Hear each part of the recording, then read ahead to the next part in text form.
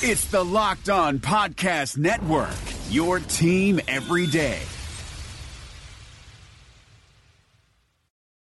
What is up, everybody? Welcome to Locked On Vikings. I am your host. I am your pal. I am the kid you copied off in math class. My name is Luke Braun. You can follow me on Twitter at LukeBraunNFL. You can find the show on Twitter at Locked On Vikings, and I am very excited to be with you. The very first show of the official off-season. So obviously there was kind of an important football game yesterday, so we're going to talk a lot about that. We're also going to talk a little bit of a follow-up on the salary cap stuff we talked about in the Thursday episode. Go listen to that. We talked a lot about the kind of strategies that teams typically use to sort of manipulate the cap without actually making their teams worse.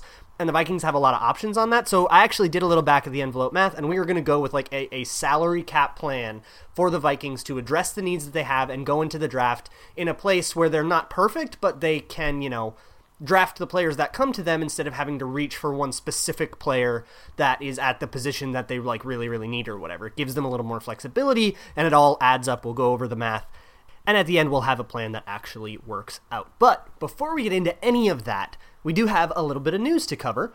So with the Super Bowl ending, that means that I'm recording this on Sunday night, so I don't know this for sure, but that probably means that Zach Taylor, the quarterback's coach for the Rams, and Brian Flores, the linebackers coach for the Patriots, will have actually shaken hands and put pen to paper on the coaching jobs they got with Cincinnati and Miami respectively, which means that a lot more dominoes are going to fall, and they'll fall very quickly, and hopefully by the time you're reading this, we will see some offensive line coach news, some special teams coach news, some of the staff changes that people were kind of waiting for the Super Bowl to end to actually put into action. Those will happen and the rest of the dominoes will fall. But because this hasn't happened at the time of this recording, we are going to kind of save all that stuff for tomorrow. And instead, let's talk about something that happened after we posted the final show on Thursday. Kind of a sad, kind of a bummer to start out with, but quarterback Wade Wilson, who was a Vikings quarterback for 10 years and a Dallas Cowboys coach for like 10 years, unfortunately passed away at the age of 60 on his 60th birthday. And I think it is worth it to look at his legacy. I mean, a lot of people grew up, a lot of the kind of like Gen X age Vikings fans grew up rooting for this guy as this like fan favorite backup, took the Vikings to that 1987 championship game and brought the team into this like win now mode where they felt like they had every single, that like 1987-88 team felt like they had every single position filled except for running back, and that's why they did the Herschel Walker trade. But the fact that Herschel Walker trade made sense for them to do at the time, and maybe not made sense, but the fact that like it spurred them to do it really speaks to how good those teams were, and I think Wade Wilson was a part of that. And as a coach, I actually think he left a bigger print on the league than any of us really realize. He coached Troy Aikman for a season. He went and actually gave Rex Grossman that 2006 season. He was the quarterback's coach for Rex Grossman in that Super Bowl run. He was the quarterback's coach for all of Tony Romo's career. So I think, what we get from him in the booth, kind of we have Wade Wilson to thank a little bit for that. Like, he was the quarterback's coach. He has to be some portion responsible. And we also saw him, take over Dak Prescott when Dak Prescott came in the league and Tony Romo was hurt. And he actually got like the best Dak Prescott season we've seen out of him in his rookie year. That is a really big footprint, right? Tony Romo had an effect on the league. That Rex Grossman season, that it was only 1 year, but it kind of showed a blueprint for this like defensive team that I think teams are still kind of looking at for inspiration. And I think that just like those moments in history, like I don't think you could tell the story of the NFL in the 2000s and early 2010s without mentioning Tony Romo. And I think Wade Wilson by proxy like has that same place in NFL history. And I think it's worth appreciating that when somebody that's very important to us as football fans passes away. So worth sparing a thought for Wade Wilson and his family and his loved ones. But moving on, there is a little bit of free agency news, and we'll cover this as things go on. But, it's going to be kind of a slow trickle here over the next few weeks. But it is rumored that the Tampa Bay Buccaneers will not be re-signing Gerald McCoy. He plays the three technique position, the same position that Sheldon Richardson plays. And if the Vikings were to let Sheldon Richardson go, Gerald McCoy would be an option that they might look at. It's something worth considering. Should Richardson hit free agency, he and McCoy will kind of be competing for, those bigger contracts that people are willing to give to three technique defensive ends. But it's definitely something to watch, and saturating that market is very good for teams. So if you are in the camp of Vikings fans who just wants every player to be as cheap as possible, which I think is most Vikings fans, to be honest, this time of year, then this is excellent news. Even if the Vikings don't go after him, he will saturate the market, and with higher supply comes lower prices. It's basic economics. Moving on, we have a little bit more pain bracket going on this week. This is going to be going on until it's over. This should probably take us through most of February. So the pain bracket results, I'm just going to go over last week real quick. The Herschel Walker trade really beat out the 2000 NFC Championship game pretty handily. The 1975 divisional, the Drew Pearson push-off, kicked Carl Kasoki's motorcycle accident out of the water. Teddy Bridgewater's injury won over the 38-7. I really did not know how that one was going to go because they were both pretty recent, pretty fresh wounds, but people voted for Teddy Bridgewater's injury pretty overwhelmingly. And the Adrian Peterson situation got beat up by Blair Walsh kicking wide left, which doesn't surprise me that much because it's a pretty fresh wound, and a lot of people thought that team was scrappy and could have really made like a Road Warrior run. So those 4 won last week, so we're going to do another like 1 per day here, and then we will have the second round by the end of the week completely determined. So today we are going to vote on Super Bowl 4, the very first one, the Super Bowl versus the Chiefs. The Vikings were so heavily favored, and they ended up getting beat up in what was probably going to end up being their easiest Super Bowl opponent. You know, they had to go up against like the 1973 Dolphins coming off the undefeated season, the John Madden Raiders, these historic like Chuck Noll Steelers, you know, Bradshaw Steelers, and this Chiefs team ended up probably being their best chance at winning a Super Bowl, but they fell short, versus something that we all probably remember a little bit more freshly, the Metrodome collapse in 2010. And with that, I think I'll just include kind of that whole 2010 season with the high expectations off of 2009 and all the scandals, the Randy Moss thing, the Jen Sturger thing, the Metrodome collapsing, all the injuries, Brad Childress getting fired. I mean, it was just this hugely disastrous season. So the question is, which hurts more to think about? The 2010 season, I think defined by the Metrodome collapse, or Super Bowl IV, the first Vikings Super Bowl loss of 4 in a decade. Which hurts more to think about? Go ahead, check out the show notes. There will be a link to the Twitter poll. Go vote in it. Can't wait to see the results. So with that is going to kind of conclude our housekeeping and updates section. Hopefully, by the time you're listening to this, there's some news that I haven't heard of yet because you are all from the future. And we will move on. We'll talk about the Super Bowl. We'll recap the Super Bowl on the other side of this ad break. And then to wrap up the show, we'll do a little bit of back-of-the-envelope cap calculation. So stick around. Can't wait to see you guys on the other side, and I'll see you in a minute.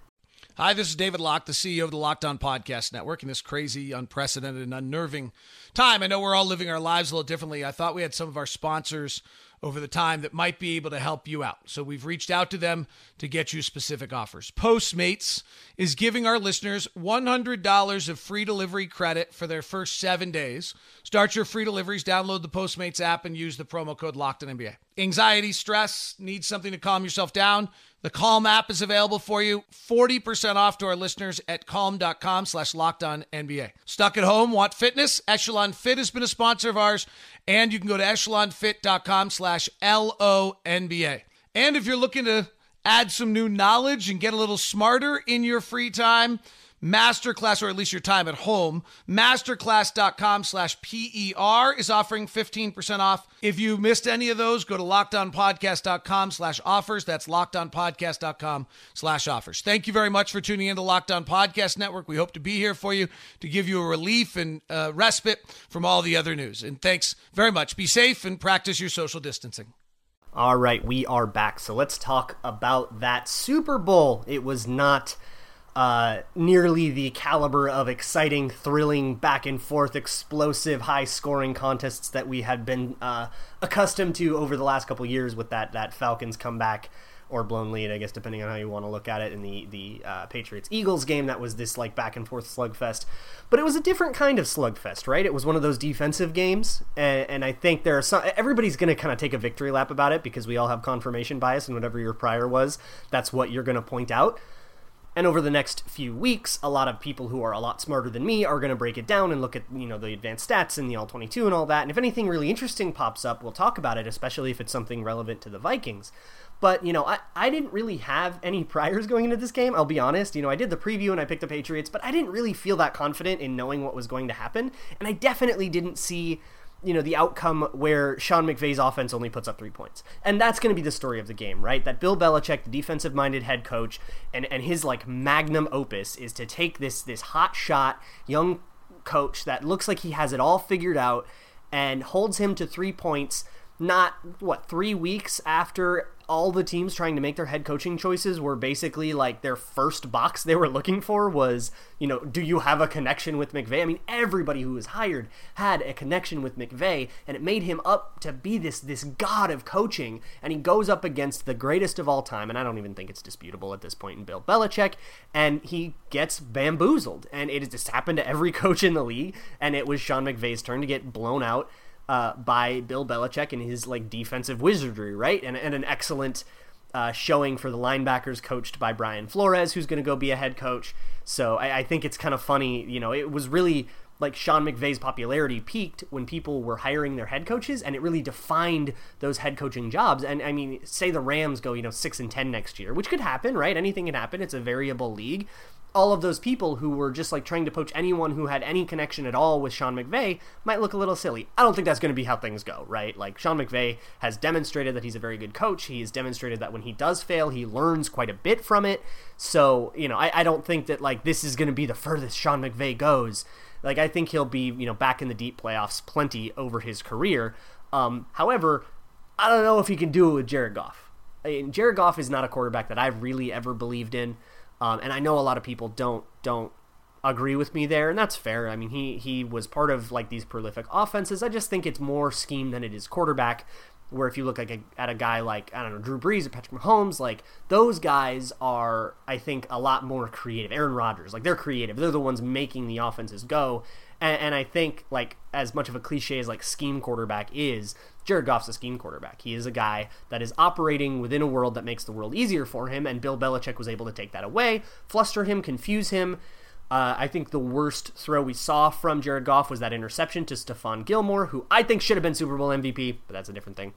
But that pick was this horribly underthrown ball, and we saw a confused protection for the Rams. You could actually see it. They showed on the broadcast a nice end zone angle replay, so you could really see the movement pre-snap. And I think there was a stunt in there too. It let a cornerback come in freely and disrupt the rhythm of Jared Goff's passing, and I think you hear that phrase a lot, but what it typically means, what I find it to mean most commonly, is when there's a guy bearing down on you, you can't set your feet the way you want to. If you imagine a quarterback throwing a pass very cleanly and very easily, they're kind of standing with their front hip pointed directly at where they want to land the ball, right? They're basically standing perpendicular to where they want to throw it, and if you have somebody bearing down on you, you might need to flip your hips and stand kind of toes pointing at where you're throwing to give yourself a little bit of extra room, or maybe you're backing up or whatever, and it's just kind of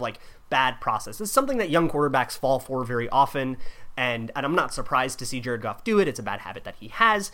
So when you do that, you can't quite get as much power. If you've ever played golf, it'd be if you just only swung with your arms instead of swinging with your hips and your back and kind of all that torque. You lose all your torque, so you underthrow the ball.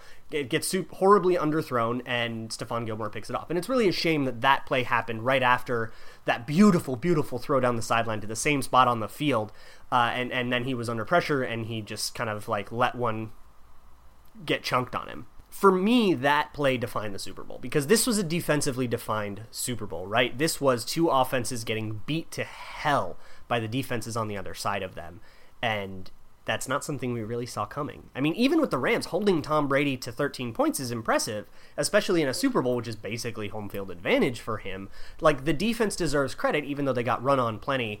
And I think the Patriots' offensive line really showcased how well coached they are, and there's been a lot of talk about Dante Scaramecchia and how good he is, and I think there actually might be better opportunities in his future because of how good of an offensive line coach he is.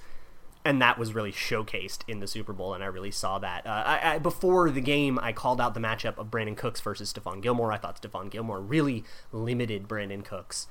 But I also think that just schematically, they just confused Jared Goff, and they did a good job of getting him under pressure, and they did a really good job of making him uncomfortable, and he's just not the quality of quarterback that is going to step up in a giant game like this and overcome all of those factors. He needs things to be a little bit easier. And here's the thing with the Rams, I think they can pull that off pretty regularly. They didn't in this Super Bowl, but I think going into the future seasons with Goff, I think they can do that a lot. But to get through the playoffs and not face a situation where Jared Goff has to do it himself is really hard to make happen. So I'm curious to see how the Rams' future breaks out. And as for the Patriots, as long as they have Tom Brady, they have a shot in any game. And the last thing I want to talk about with the Patriots is actually on the offensive side of the ball. Because while, 13 points is not an offensive outing that we should really be giving a lot of credit to, I do think that there was something that happened a lot throughout the game that ended up kind of being the only production that they got.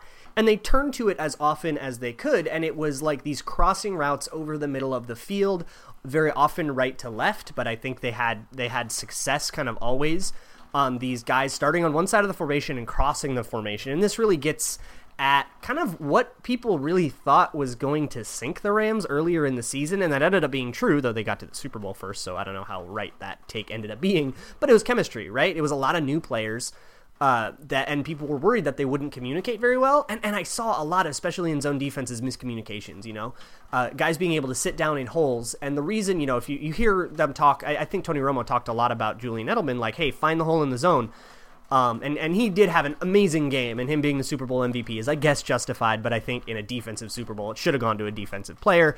But Edelman did a great job of finding those holes in the zones, right? So if you think about a zone defense, right, everybody has a place on the field that is where they're supposed to defend, right? And it's usually defined by landmarks, right? Okay, between the hash mark and the numbers from, 10 yards deep to 20 yards deep. That's my zone, or whatever it happens to be. So, but the problem is you are not an area. You can divvy up the field evenly, and if everyone's standing in the middle of their area, the border between those zones is going to have people standing kind of far away from it, and that's what they mean by finding the hole in the zone. Edelman was great at that. The thing is, with a well-communicated zone, you can kind of understand that, all right, if somebody is on the border, he's going to get it, or I'm going to get it, and kind of understanding really, if it's this kind of route, whose responsibility it is and stuff. And then sometimes you get the situation where two defenders will think that the other guy is going to get it. Nobody gets it, and there's a hole in the zone. They sit down in it, and it's an easy conversion. I think this happened a lot on crossing routes, which are really meant to stress zones for this reason. You have people, you go from one guy's zone to the next guy's zone to the next guy's zone, and they have to pass you off cleanly. And that's really hard to do and requires a lot of commitment. If you do it right, you might be out of position to guard someone else. Now, why those crossing routes worked, specifically against the Rams so often is something that will probably be broken down in more depth by somebody like Ted Wynn or somebody who is way better at breaking down film than me. So I will leave it to that. And that's going to do it for my Super Bowl preview. We're going to go to a quick commercial, and when we come back, we're going to talk about Cap for the rest of the show. So please stick around, and I will see you on the other end.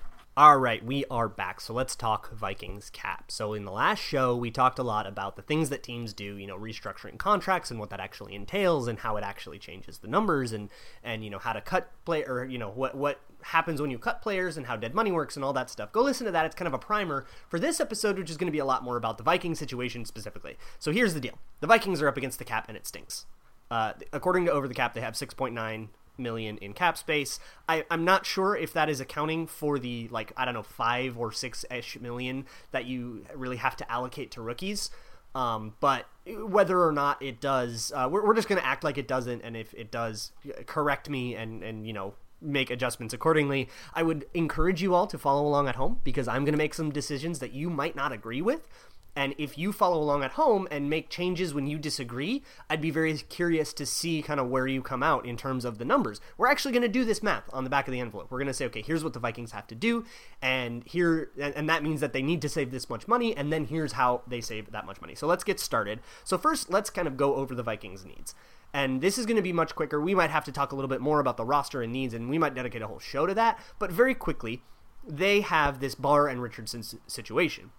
And whether or not you think that they should retain Barr and or Richardson, if they do let one of those guys go, they will need to get a linebacker and 3-tech defensive tackle in here anyways that, we will say does not constitute a drop in quality. You don't want to make your team worse to save money because you can't put cap space on the field. If you want to let Anthony Barr go and you think you can get somebody back at a similar value for the same price, this is, if you remember, I talked about this with Kyle Rudolph, I think that's possible, then that's fine, but you still have to, get that person, and maybe it's extending Barr at a lower price or whatever that lets that happen. Either way, the numbers are going to end up in a similar ballpark. So for Barr, or whoever you want to sign, I think a top 10 linebacker, outside linebacker contract is worthy. And we talked in the pass rush episode about how Anthony Barr is a blitzer, but aside from what some people want to say about him, he is not a 3-4 outside linebacker. He's not Von Miller or Justin Houston. He's not used that way. He just doesn't pass rush that often.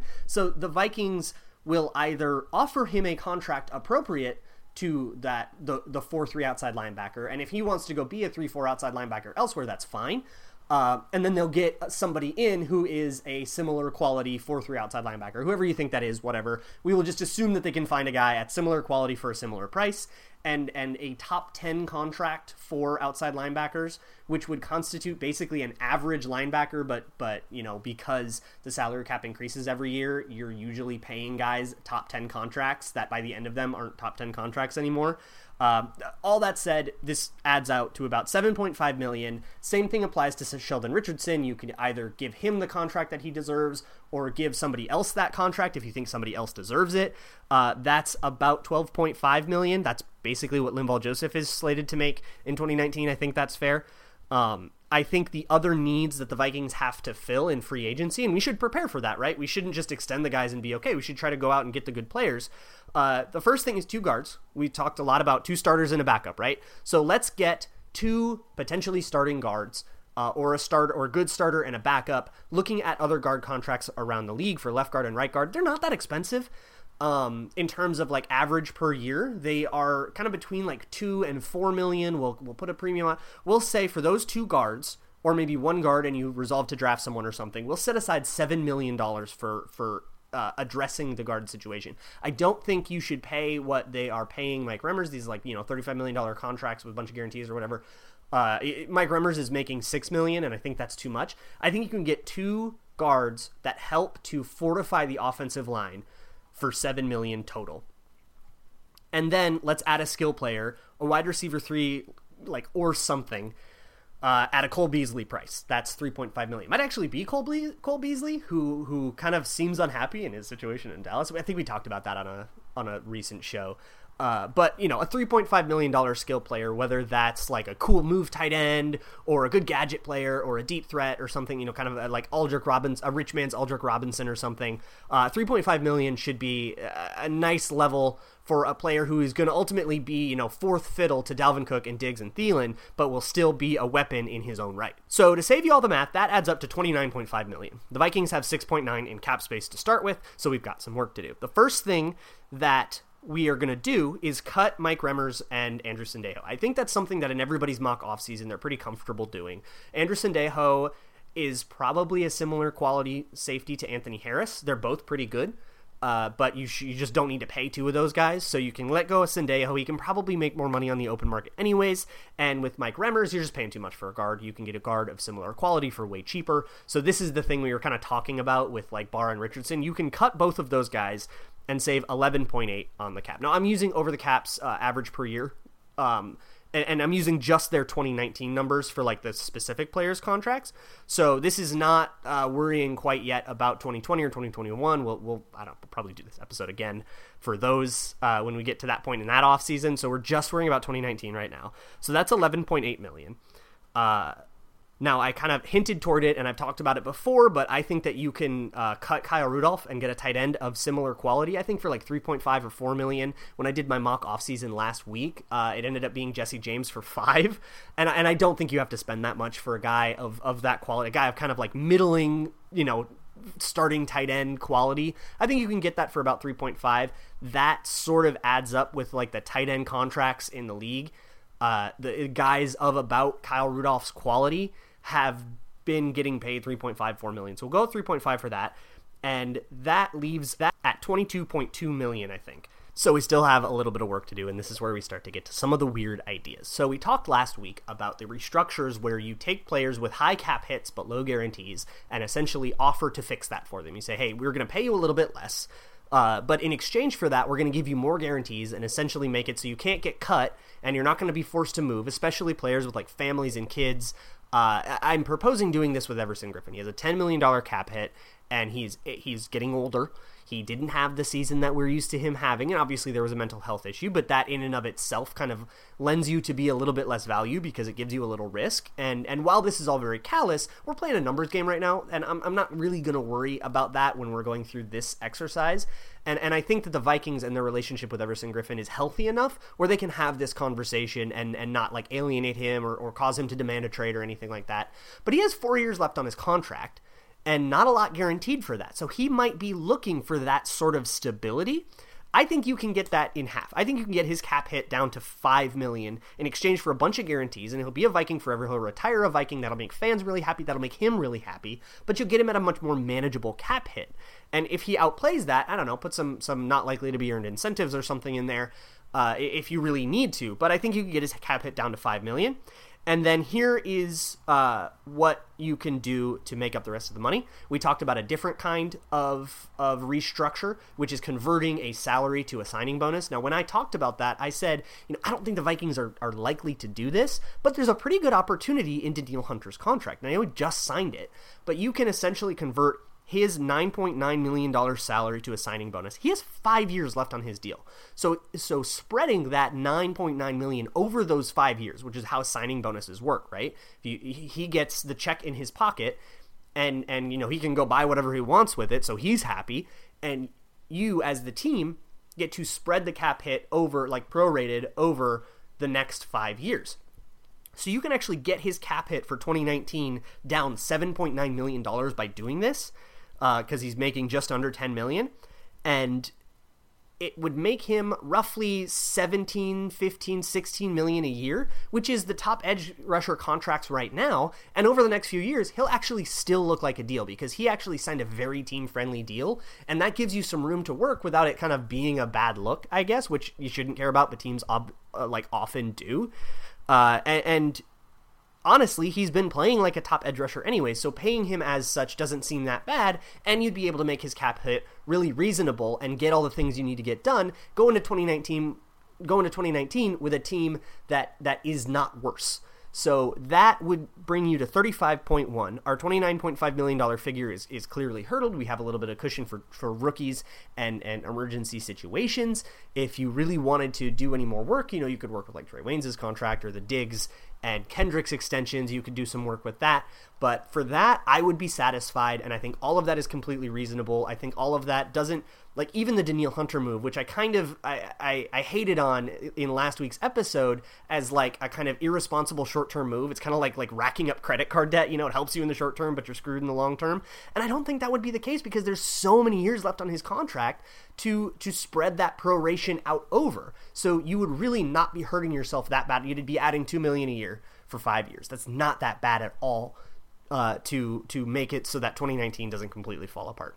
So that is going to do it for my little cap exercise for the day and my Super Bowl review and everything like that. Thank you all so much for listening. Can't wait to go over more of this stuff and actually talk about some free agents we might be going after in the coming days and weeks. But for now, that is going to do it for me. Thank you all for watching. This has been Locked On Vikings. You can find the show on Twitter at Locked On Vikings. You can find me on Twitter at Luke Braun NFL. At me if you disagree with stuff or if you think I did something wrong or double check my math. I might have been wrong about something. But thank you all so much for listening, and until next time, Skol. Hey, Locked On Minnesota listeners. This is Tony Abbott here to tell you about the brand new Locked On Wild podcast, where my co-host Joe Booley and I break down the Minnesota Wild every single day. How can you listen? Just search for Locked On Wild in your favorite podcast app and subscribe to bring Locked On Wild to your device every day.